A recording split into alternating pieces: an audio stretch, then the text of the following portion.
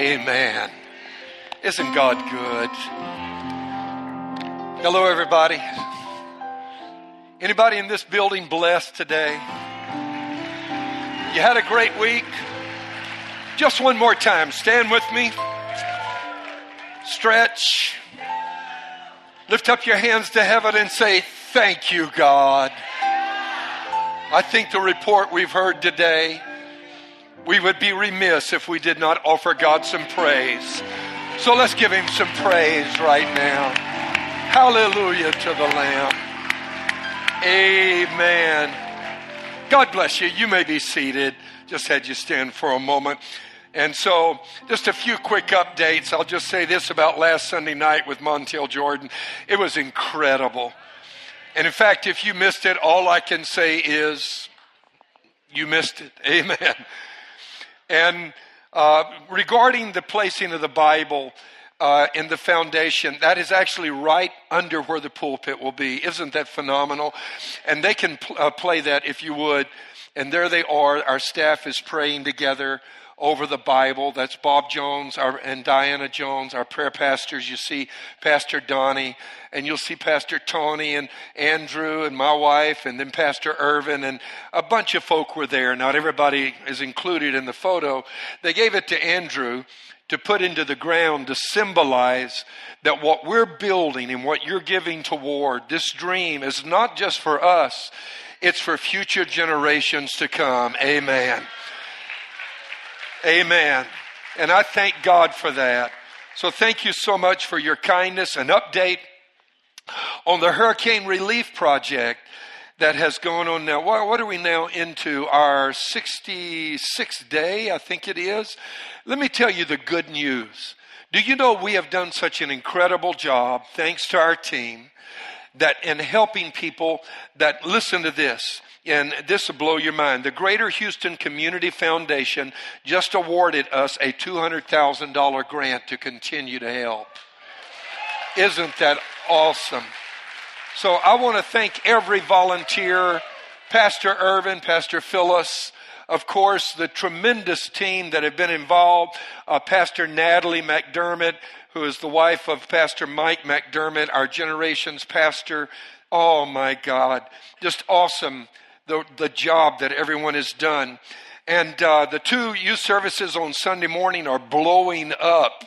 I understand that last week, not this week, including the week before, I still have to get the figures for this week, but I think there were over 300 young people in all of our various youth services, Sunday morning and Wednesday night. And we're finding that a lot of those that come on Wednesday can't come on Sunday and vice versa. So it's just great to see what CT is doing. And I'm just really, really appreciative of the direction that this is going so that we can position our young people to really impact our city and the world for God as they embrace what is important for us. Our values, the Bible, the God that we love, all of that would mean nothing if we didn't have someone to pass the torch on to. And so I thank God for them. Don't forget Recharge on Wednesday night. Pastor Steve Miller is here. Would you stand up, Steve? Amen. Amen. Did a great job on Wednesday night. I heard it was off the chain. Let me get into the Word of God because I've got a lot of ground to cover, okay? Here's some more T-shirts. I'm kind of stuck on this T-shirt thing right now. And have you noticed how much they pretty much capture the T-shirt some people wear? Pretty much tells you what their life's philosophy is. Have you noticed that? What's this? In fact, I've often said that what you say about someone tells someone else more about you than you're telling them about them. Amen. Here's a T-shirt that was worn by someone who obviously had been in a very bad relationship. If your phone doesn't ring, it's me. Think about it. Amen. Here's another one. Keep talking. I'm diagnosing you. And here's one worn by someone who obviously needs a little patience. My silence doesn't mean I agree with you. It just means that your level of ignorance has rendered me speechless.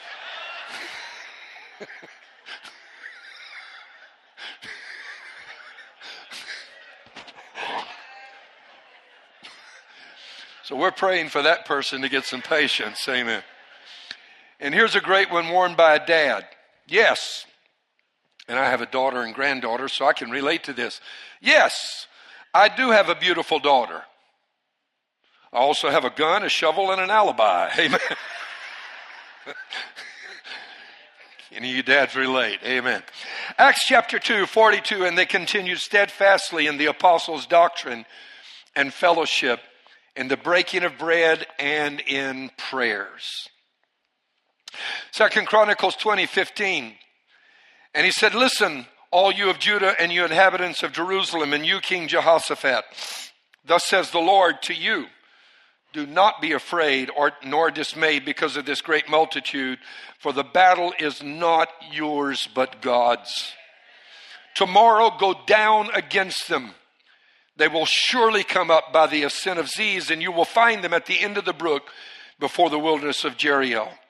And you will not need to fight in this battle. Position yourselves. Stand still and see the salvation of the Lord, who is with you, Judah and Jerusalem.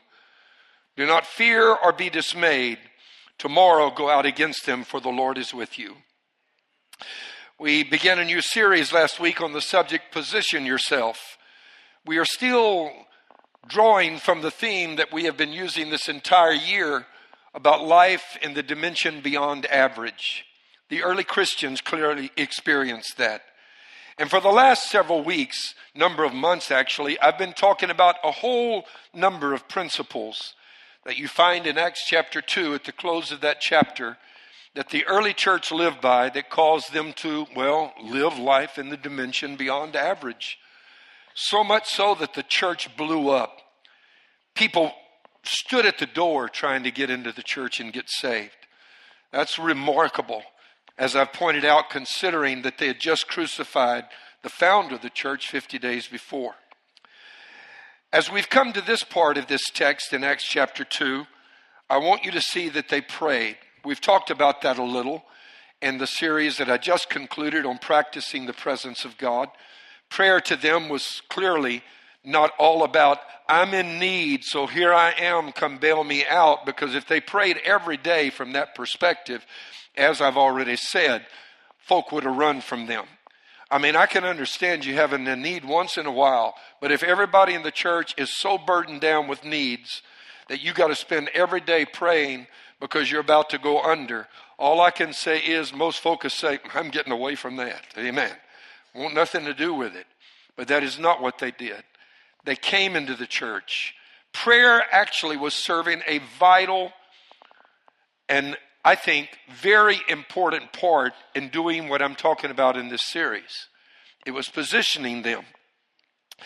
And when I began last week, I talked about that we are looking at the prophetic word that was given to King Jehoshaphat during one of the worst situations that Judah had ever faced as a nation. And just sometimes, have you found this to be true? You need a word from God. It's great to get an encouraging word from family and from friends and from people you worship with, but sometimes you need a word from God. In this case, as it often is with us, the problem arose that they found themselves in because Judah had been disobedient to God and made a really bad decision.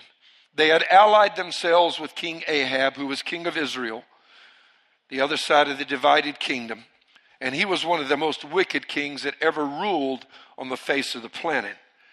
By allying with him, they had gotten out from underneath God's favor and protection. And they were now subject to all of these other things that were happening, such as this attack by the enemy that stretches from this horizon all the way across to this one and disappears into the distance on either end. The scripture says Judah was like a little flock of sheep, handful of sheep there before this mighty army. What moves me deeply and profoundly about this, even in this story, as it is throughout the entirety of the Word of God, we see the redemptive nature of God revealed. Most of the time, what we find ourselves needing to pray over is stuff we got ourselves into. Amen. And so, Lord, really, like the fellow said, free me from me. Amen. Deliver me from me. Amen. From this story, we learn that God doesn't stop loving us even when we do wrong. If we turn to Him, He will help us, even though we're the ones that got ourselves into the situation in the first place. And so God gives this word to Jehoshaphat in Judah. He says, stand still and see the salvation of the Lord. And the battle is not yours, but it's God's. Sandwiched between these two incredible reassurances from heaven are these two words, position yourself. God was ready to fight on their behalf, but they had to get into the right position. They had gotten out of the right position. And this tells me that you can be out of, if Israel could, or Judah rather, could be out of position, then you can be out of position to be blessed as well. Of course, I realize that it could mean that maybe God was saying get in the right place geographically, but it has other meanings as well. All those things happened to them, the Bible says in 1 Corinthians 10, for our admonition, which is instruction, upon whom the ends of the world are come. And I don't think that this just means that you're to be in one place geographically, but I found in life you can get out of position spiritually. You can get out of position in a relationship. You can get out of position in terms of your health, any number of things.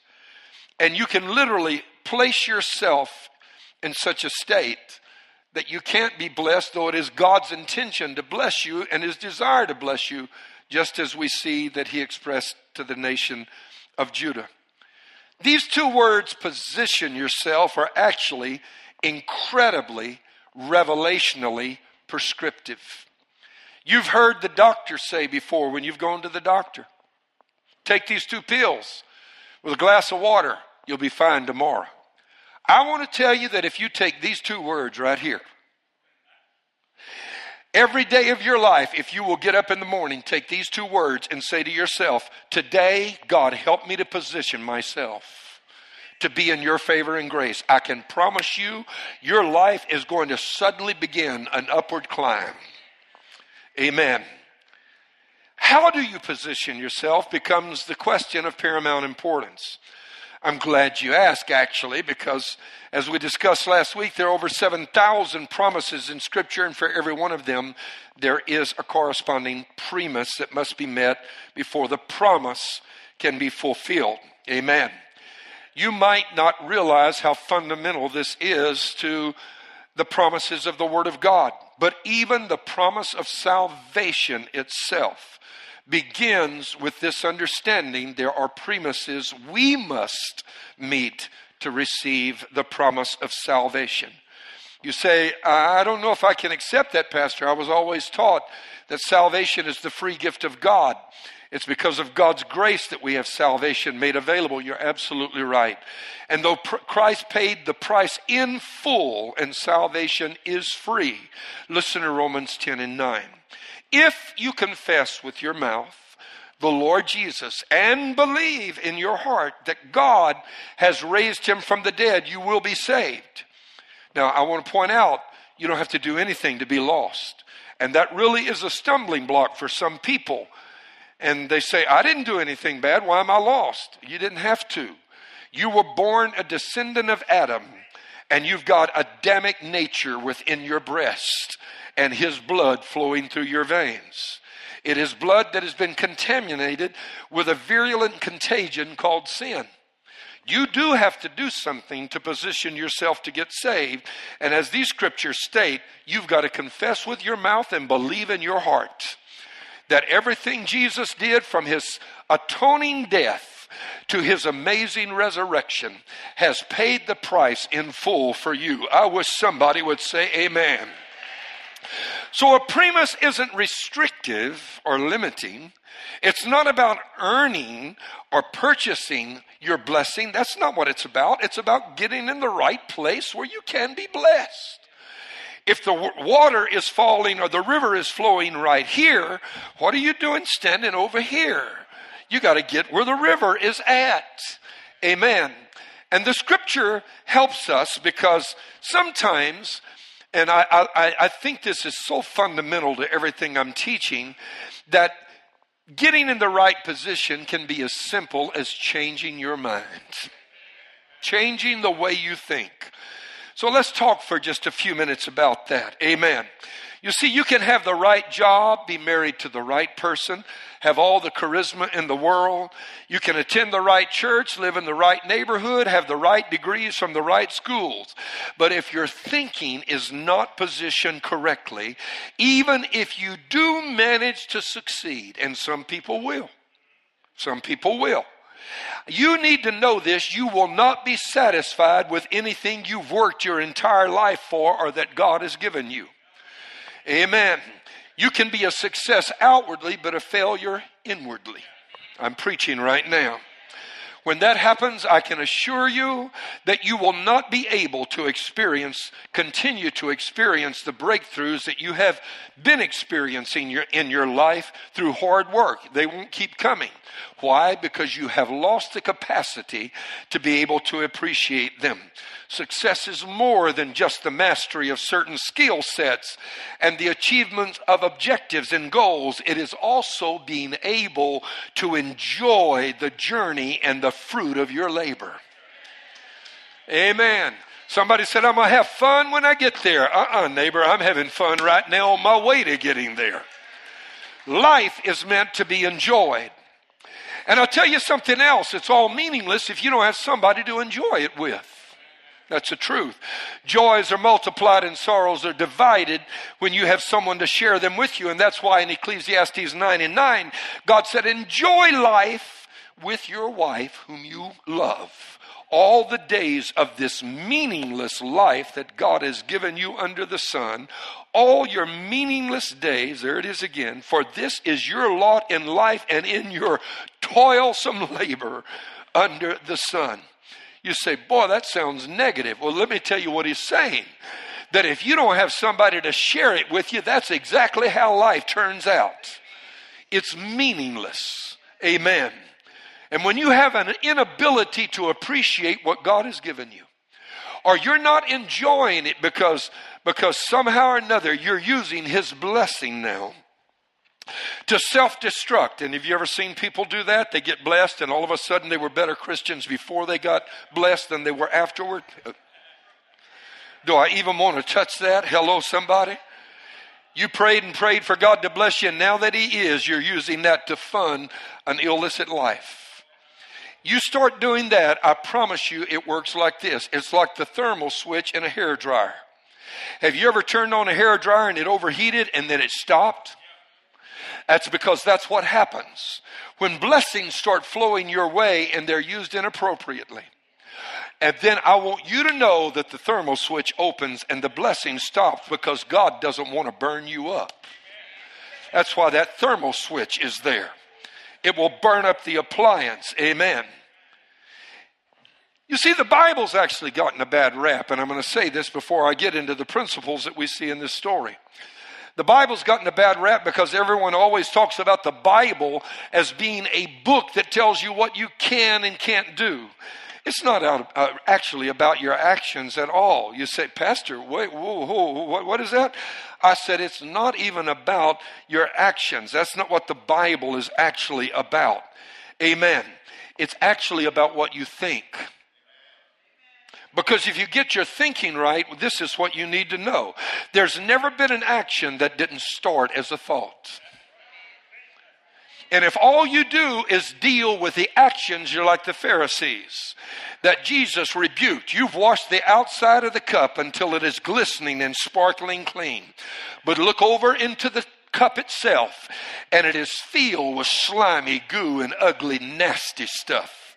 Jesus rebuked the Pharisees for that. You get the inside clean, you don't have to worry about the actions on the outside. And this is why the Bible is so important. As I said, it's about your thoughts. It literally helps you reposition your thinking. It does so by doing two things. The first thing that it will do, it will reveal to you where your thinking has been incorrectly programmed with the principles of this fallen world. this fallen world. Sorry. It will reveal to you where your thinking has been incorrectly programmed. And you still are believing the stuff that this world has tried to put into your heart all of your life. Let me show you how that works. Have you ever been to church and somebody's preaching something and something inside starts rising up? And even though you see what they're preaching right there in the Bible, you can't accept it. Something rankles your spirit. And something on the inside gets irritated. You start looking for a way to disagree with it and prove it wrong. And you say stuff like, oh, that's just the pastor's opinion. Amen. That's a pretty good indication that God is confronting you. The second thing the scriptures do is they help us correctly position ourselves by, after having identified where the principles we embrace are incorrect, that it now supplies you with information and truth that will enable you to access and unlock the next dimension of God's favor and blessing. That keeps you from getting stuck. Anybody in this building feel stuck? Been there? Anybody in this room right now, for the last 30 years, the scenery's never changed? You don't need to get stuck. And here's where prayer really helps you with this. Prayer positions your heart and opens it to receive revelation. Prayer opens your heart to receive what God is pointing out in you needs to be changed. Secondly, prayer opens your heart to receive the download that God is giving you that is going to get you to the next level. I want to tell you something, and this is what I have learned from my own experience. Praying people do not think the same way as those who do not pray. I wish I could hear an amen. I can tell you from my own life when I'm not praying and I've been too busy, all of a sudden my thinking goes weird on me. And I have to say, who is this that is talking to me from inside my heart? That's not right. I know better than that. Hey. Soul, why art thou disquieted within me? Hope thou in God. Sometimes you got to talk to yourself. Amen. And when you pray, it positions you to hear from God. And here is why. God knows something most of us have not yet learned. And that is this: there is nothing in this world as powerful as a changed mind. Oh, you can change your job, you can change your house, you can change your neighborhood, change your hairstyle, change your shoes, change the way you dress. And some people even change their families, but I want you to know this. There's nothing in this world as powerful as a changed mind. You change this, it will affect everything else about your life. Amen. But here's the problem. It takes time because we have an extraordinarily limited capacity to be able to receive correction.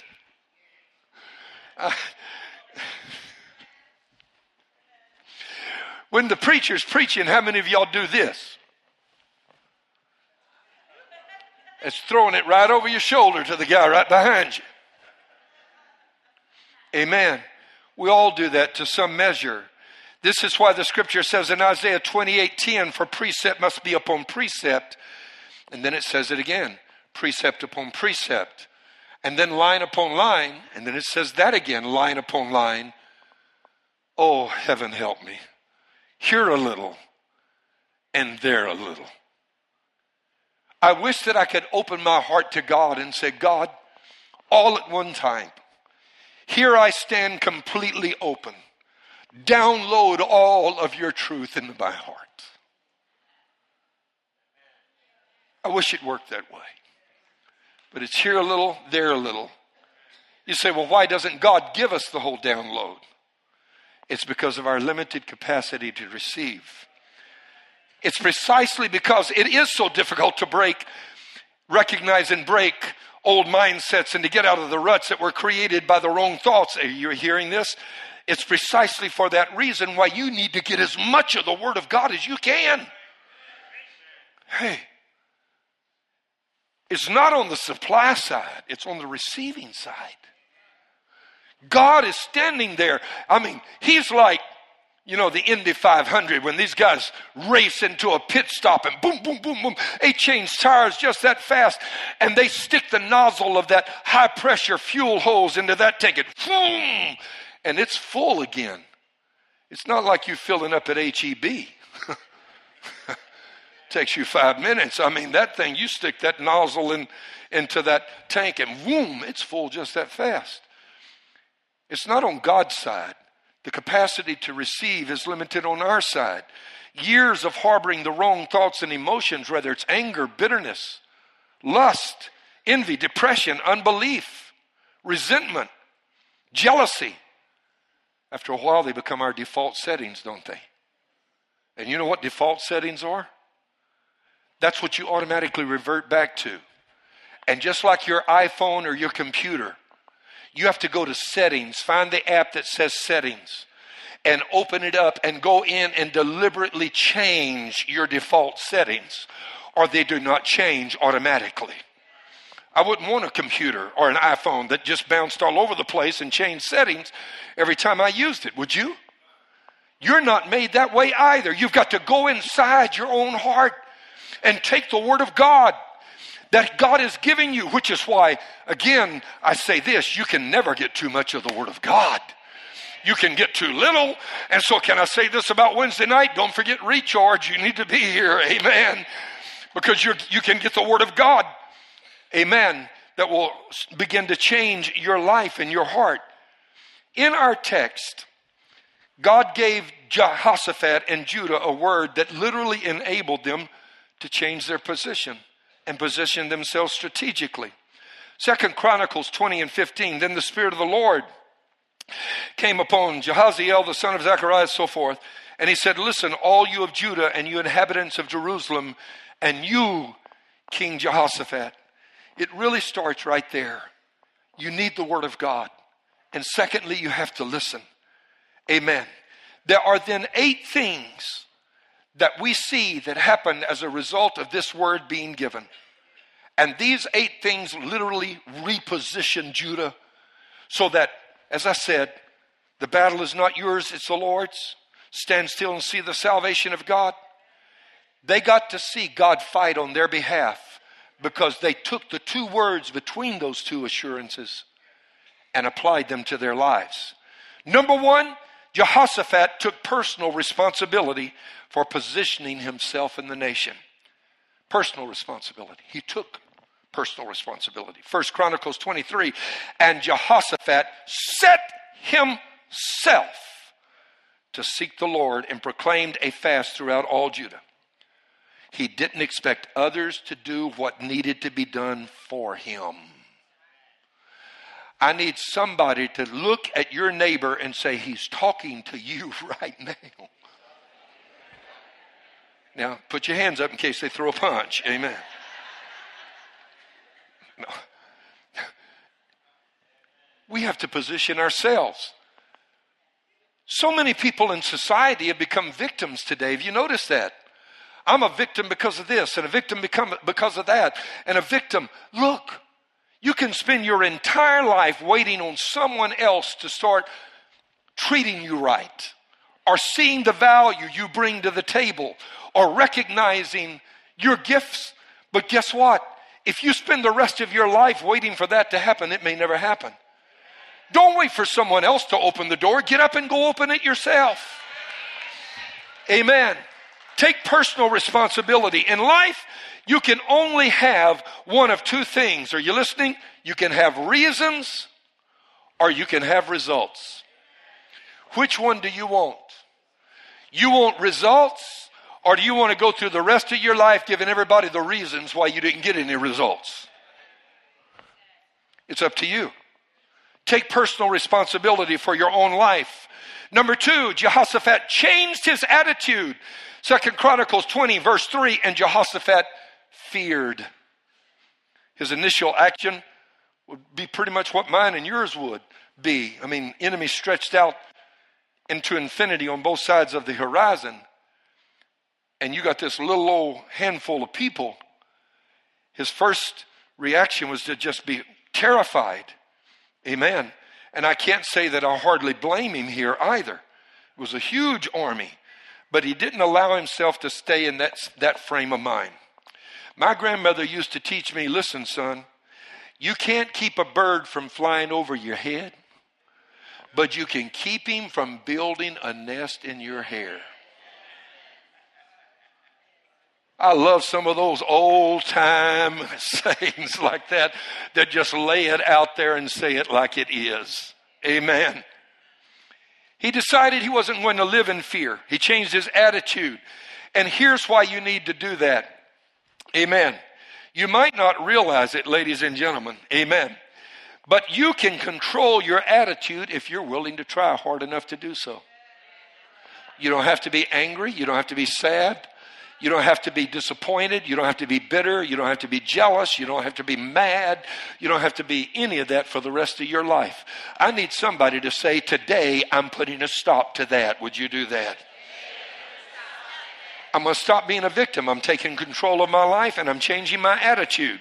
Most of the stuff we're afraid of is not even real anyway. I'm serious. Most of us worry about tragedies that never happen. Well, I'm afraid I'm going to have a heart attack. I'm afraid I'm going to get cancer. I'm afraid I'm going to get laid off and I won't be able to work and my family's going to be put out on the streets and oh my God. And we spend years in fear. Let me ask you a question. How many of you are aware that the velociraptor has been dead for millions of years? That's a dinosaur, right? So if you see one, you know that can't be real.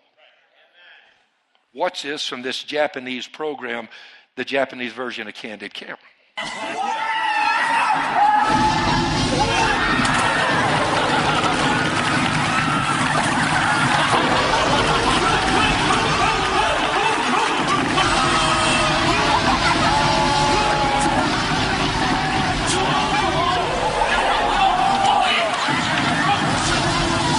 Now look at the man's legs underneath.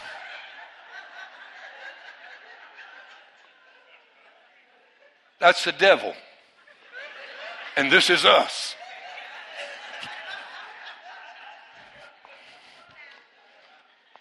Most of what the devil tries to frighten you with is not even going to happen.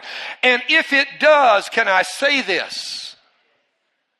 The Lord will deliver you out of them all. Many are the afflictions of the righteous, but the Lord will deliver him out of them all. I need somebody to say amen. The Lord is my shepherd, I shall not want. It's not Shell Oil that's taking care of me, it's God that's taking care of me. It's not Bank America that is paying me, it's God that's providing my salary. He's my source. Bank America is just my resource. Amen. Amen. Amen.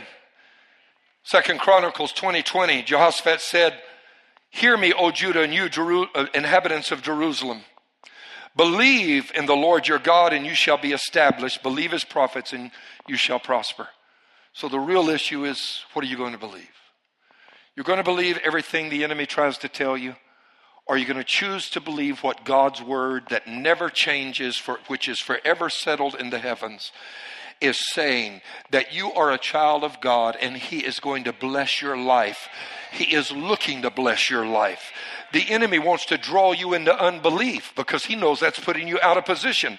Number 3, they went to God in prayer. There it is. That's what the early church did. Verse 3, Jehoshaphat set himself to seek the Lord in spite of the hostile threats. Now look at this. He's got an army that he knows he cannot possibly defeat with his little bitty group of soldiers. And then he's got all of these panicked people that are turning to him, and he's got to provide solutions. He's got generals that are saying, what do we do? I don't know how to handle a battle like this. I mean, they didn't teach this in military strategy when I was at West Point. What in the world do we do now? And you know what Jehoshaphat did? Being pulled from every direction, he said, time out. Right? Hold it. It's enough right there. Let's go pray.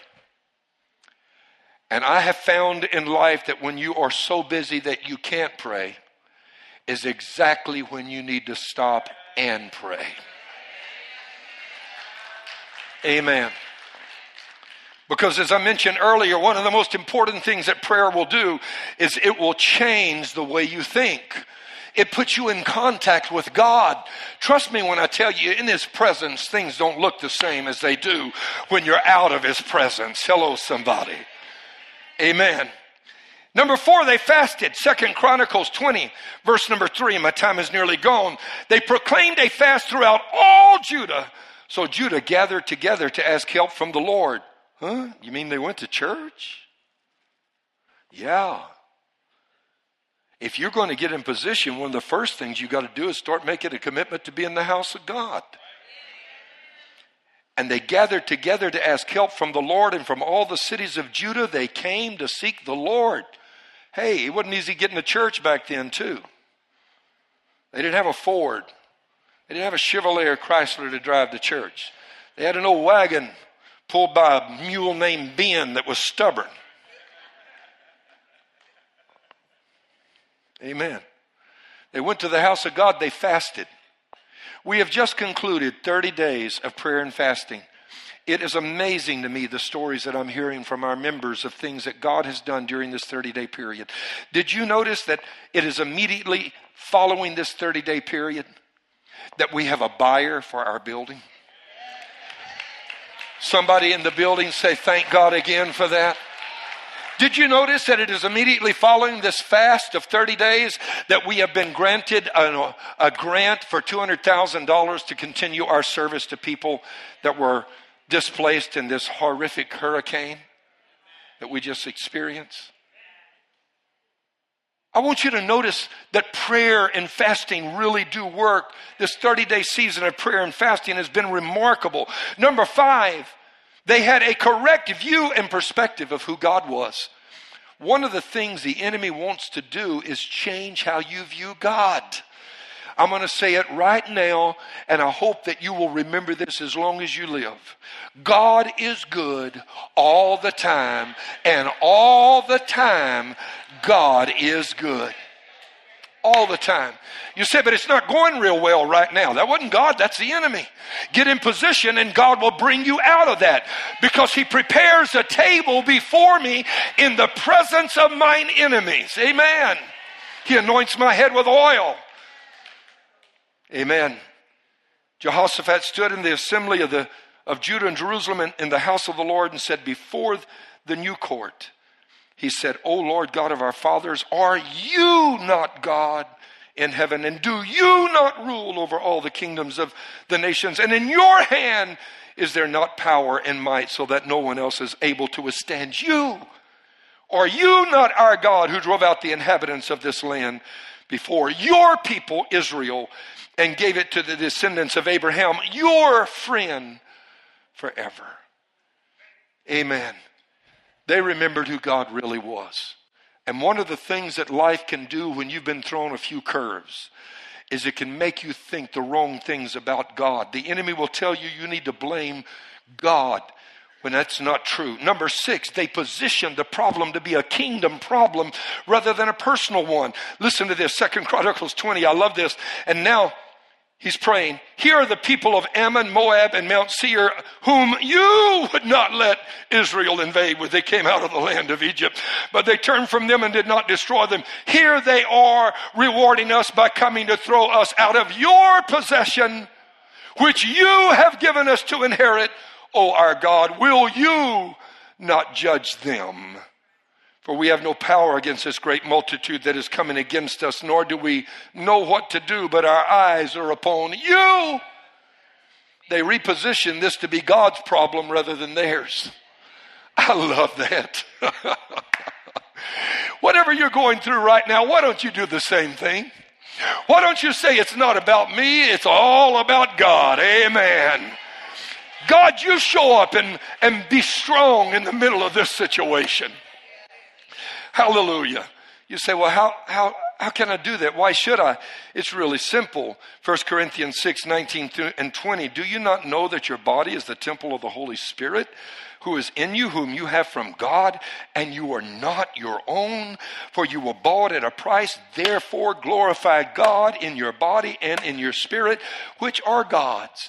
Which means you have the perfect right when the enemy attacks you to say, do you know who you're messing with right now? I mean, say it again. Do you know who you messing with right now? Do you know who you messing with right now? I'm God's property. You're not messing with me. You're messing with something that belongs to heaven. Hallelujah. God created you to glorify Him. You need to understand that you play a bigger role in a drama that is more important than just that of your own life. It's about the conflict of kingdoms, about darkness and light. Number 7, they acted in faith. Look at this. So they rose early in the morning and went out into the wilderness of Tekoa. Tell somebody, you got to act. Now look at your neighbor. Careful. Careful. Back up just a lean over the other way and say, when do you plan on starting?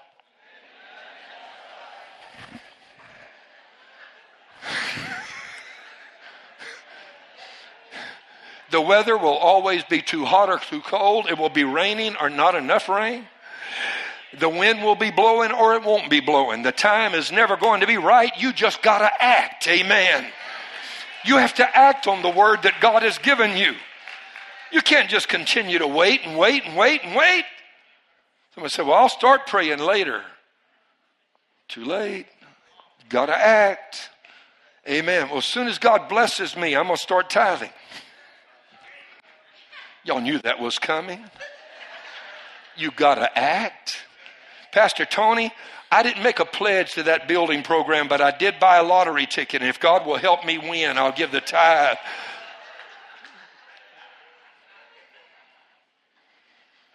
And number 8, they worshiped.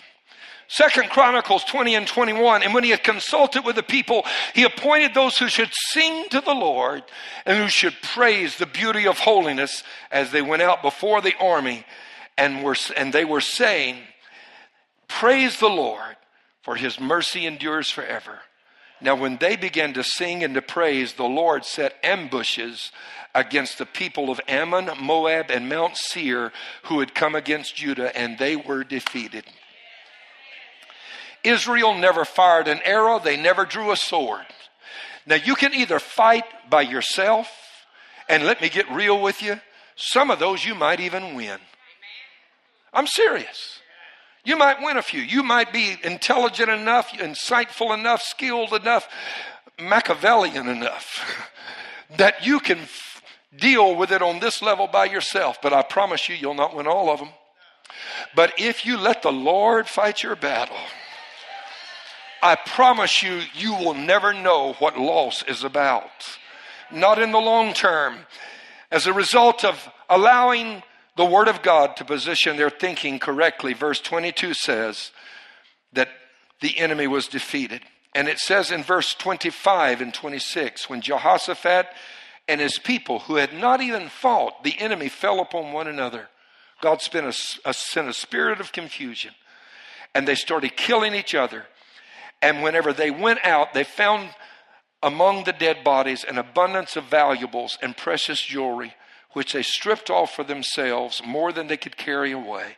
And they were 3 days gathering the spoil because there was so much. Does that blow your mind? It took 3 whole days for them to carry away the wealth that this invading army had brought. And they literally renamed the valley where this occurred in.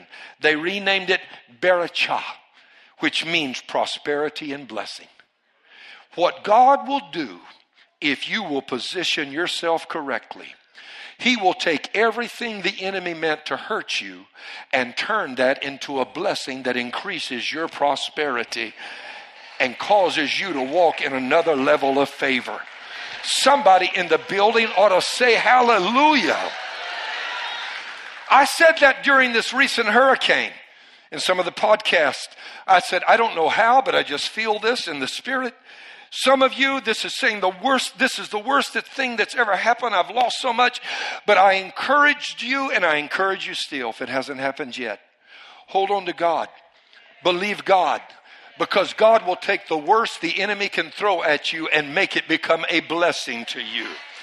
Somebody in the building knows what I'm talking about, because I've gotten letters. I've gotten emails to this very effect. And so here's what happens when you reposition yourself. What the enemy meant to use to destroy you actually ends up becoming your valley of Berachah. And just think, if they had not positioned themselves, what would have happened? Those few that did survive, and their children and grandchildren, they would have passed that valley and said, ooh, bad. That's where we lost everything right there. But because they did reposition themselves, now when they pass that valley, they say, hey kids, grandkids, hey, see that valley over there? That's where Daddy got wealthy right there. That's where Daddy got blessed. That's where I got my promotion. That's where Mama got elevated. That's where our marriage was healed. That's when I got healed of cancer. You will look at what the enemy meant to bring you down, where he was busy digging your grave. You will come to look at that as the foundation that your life is now built upon. Amen. Would you stand with me before we leave here today? The result of the early church positioning themselves was that the Lord added to the church daily such as should be saved. I want our prayer counselors to come. And in just a moment, I'm going to call you to prayer. What would the result be if God's people learned to position themselves correctly, as Jehoshaphat did and Judah did, as the early church did? It would be the same result that the early church experienced. That people would be flocking into the church because your life would be a living testament, a testimony to the goodness of God. God wants to bless you because he wants to make you a living advertisement for what he can do. I'm going to ask you to come pray with me right now, because there are people in this building that need to leave some things here. You need to leave some fear here. You need to leave some bitterness. Come, everybody, just draw in close if you would.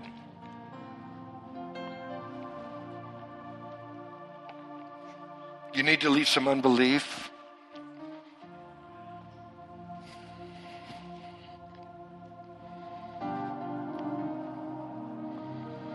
I feel the Spirit of the Lord so deep and rich in this building right now.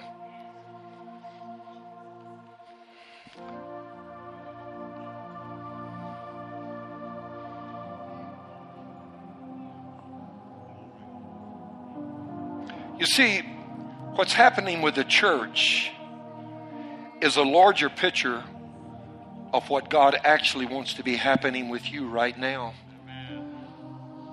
I've shared with you what has happened.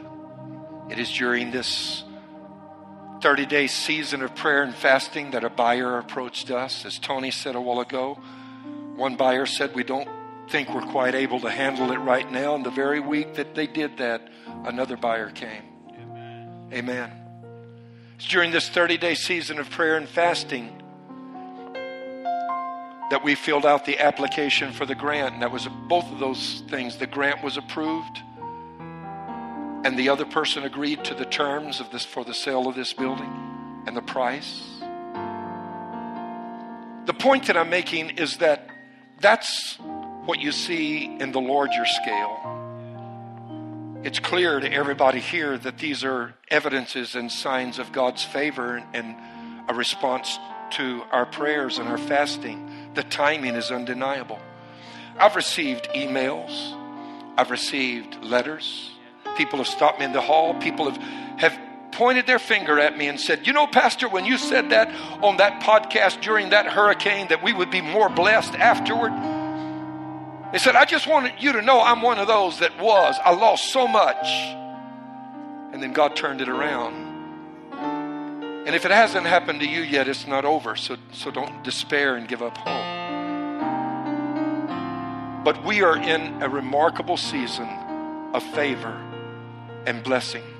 It is my prayer today that you will leave this place positioning yourself for what is happening to the church in general to happen in your life as an individual.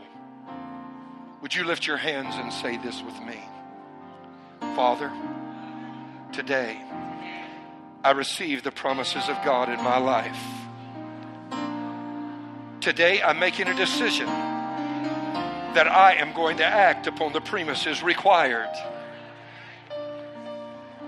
I reject fear and unbelief. I'm not going to live tormented by concerns about what's going to happen tomorrow. I know that you're on my side.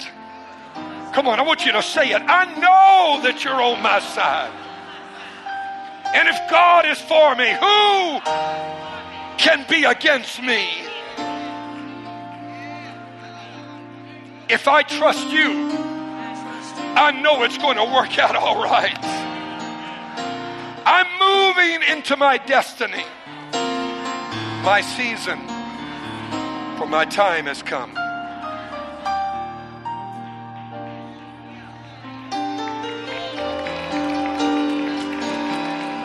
Hallelujah. And now why don't we do what Jehoshaphat and Judah did? Why don't we worship for just a few minutes? Would you do that? Lift your hands and let's praise him. Lift your hands and let's worship. Lift your hands and let's love God. For God